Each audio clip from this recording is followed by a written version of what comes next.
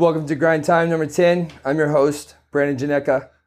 Last episode, we went over what I tell my athletes when they ask whether or not they should play summer ball. I covered the youth as well as the high school athletes, and I promised I'd get Scott Lacey back on the show, and we'd talk more about college.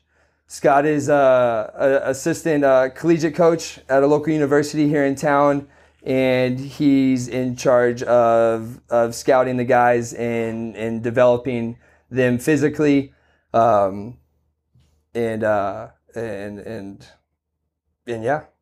Scott, welcome back to the show. Thanks for having me, bro. Awesome. So yeah, let's get right into it, man. Sure.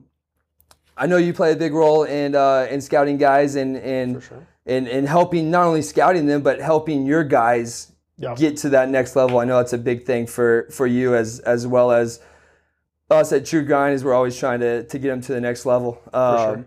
So what do you tell not only maybe guys coming into you, maybe graduating seniors, but what do you tell your guys who are already in college when they ask, should they play summer ball or not?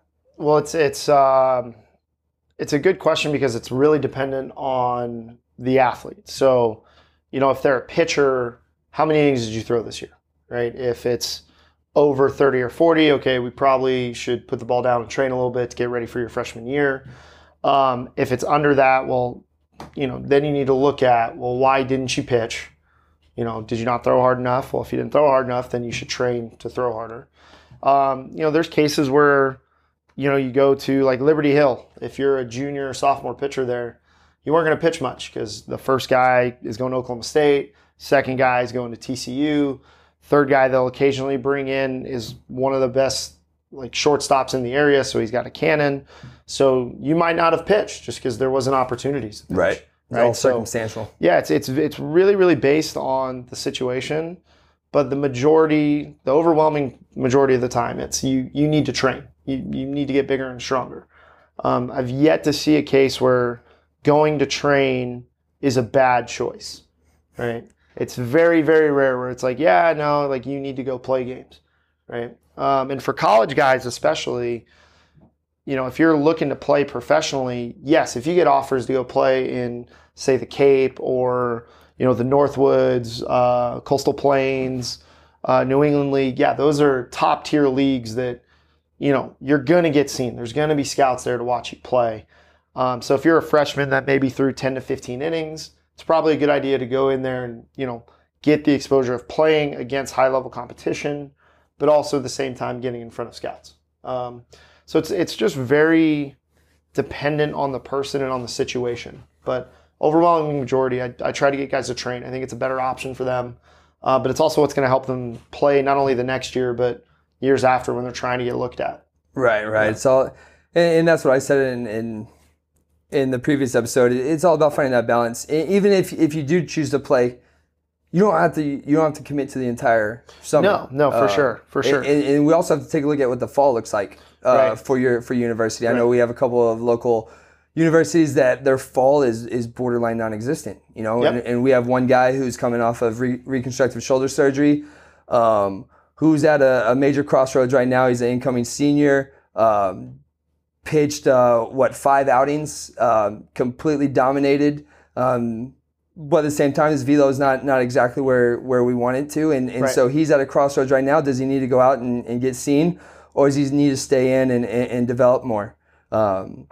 Him not having a high intensity or a high volume fall is really helping him out, and I think ultimately he's going to go play. But I think it's the right call. Yeah. But I agree with you. I think the majority of athletes at the college level can benefit more from developing physically in the weight room rather than playing more on they've already played so much. Exactly. What is more playing going to do for you? And I think it's a matter of getting seen. Yeah. It's not, you're not playing to get better. For sure. You should already be there. If you're going to get better, you need to develop more. You need to get stronger, more explosive, maintain mobility, maintain stability in the shoulder, thoracic spine mobility, hip strength, all that. You need to maintain that. It just comes down to whether or not you need to be seen. Yeah, and if it's for, like if you're a graduating senior and you're unsigned, you have to play. Yep. You can't train. Like that's a situation where it's like, nah, dude, like you got to go play. Or if you're signed to a JUCO or you're signed to like a lower level school, and there's nothing wrong with any of that, but like you have people telling you like, hey, like if you get seen, you could get something towards the end of the summer, a scholarship towards the end of the summer to a better school. Right. Like I wouldn't be against that. Most graduating seniors already have a place to play. Right. And in terms of like they've committed to a college. So those guys, they need to train. You need to be ready. Like you're going into your freshman year, you're 18, 19, and you're going to compete against 20, 21, 22-year-olds. You're competing against grown men. Right. And so if you go in looking like a 18, 19-year-old, you're behind. You need to be able to be ready when you walk on campus that they can't look at you and go, that's a freshman. Yeah. Because every college coach will tell you they know like right away if guys have put in work because you can just tell the difference. Yep. Just the sheer development, the size, the physicality. There's a reason why freshmen don't always play. And it's majority of the times they're just not physically as big as everybody else. Right. The game gets faster. And sure. Once you get that job, once you sign or once you commit, now it's a matter of becoming the most valuable asset you can possibly be to your team to help your team win. For sure. Is that going to be playing or is that going to be physically developing your body? It's all circumstantial. Yep. But like the overwhelming majority of the time, it's going to be the way you can help out your team the most is becoming a bigger, stronger, faster, more explosive, more mobile baseball player. And we actually had an exception last year. The kid who started all 40 games for us at shortstop only played in a handful of games his senior year because he had multiple Division I commits in front of him. Right. So he got to play in garbage time, and then he got to play when guys got hurt. Right, but he's still a tremendous. I mean, he was almost an all-conference shortstop for us as a freshman. Led the conference in fielding percentage for all the shortstops. So him last summer, he had the option to train or play, and we kind of told him you need to do both. Like you need to get the shortstop time in game because you just didn't get it in your senior year because you had guys in front of you. And that's just one of the unfortunate situations where it's like, all right, well, you played 20 innings your senior year. You need to go play all summer. You need to be ready when you step on campus that you're confident enough because we were going to depend on him right away. And that was the big thing we told him is, man, you need to be ready. We'll get you physically ready throughout the fall. Yep. But I need you to step on the field knowing you can start at shortstop. Right. And so it's just it's just all variant on the person and where they're at in their development, where they're at for their school and their team and all of that. 100%. And that's a repeating theme here on the show. It's about finding that balance. For sure. We got to find that balance and to best to put you in the best position to succeed and for your team to succeed. Yeah.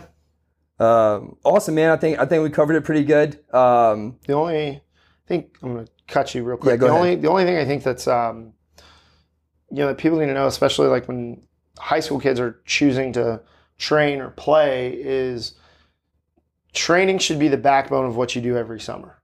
Like you don't have a true off season, and most guys in their fall they play fall ball, they don't have a true off season. So you need to be able to lift and have the free time to be able to lift and do that. And then like for guys who are doing showcases, like I'm all about them. They're great because it allows me to see what I need to see objectively right away. I can just go, okay, cool, this kid can throw, he can hit, run. He can do all of the things that I know are going to allow us to be successful at the college level. But the other part is you got to look at what you're showcasing. 78 miles an hour is not intriguing.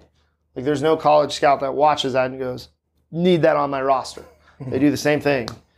Cross, go to the next guy. And you could be a great pitcher. You could get people out. You could have command. You could, unless you're 6'6", that doesn't play. Mm-hmm. If you're a middle infielder and you run a 7'4", 7'3", 60, like that doesn't appeal to me. Like I don't care if you're a magician with your glove, you can't go anywhere, right? So you just got to know what you're showcasing. Are you showcasing ability that college coaches want to see, right? Are you fast? Are you strong?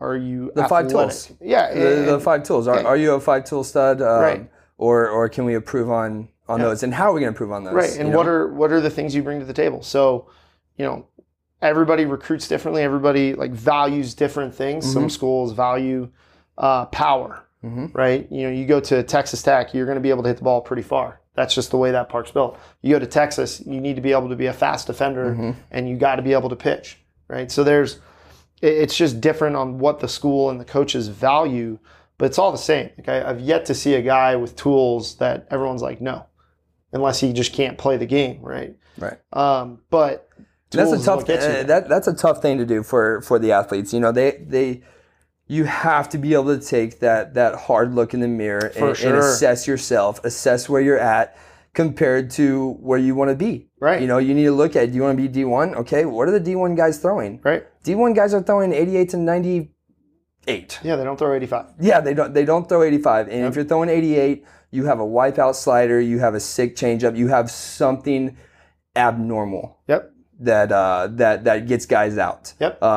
If you don't, then you're throwing 98 and you're just overpowering everybody. Yep. You know, so yeah, you take that hard look and take that assessment, and more times than not, the answer is getting in the weight room, finding yourself a professional to help you train in the sport of baseball. Yep. And that, you know, like you said earlier, the overwhelming majority of everybody needs to train.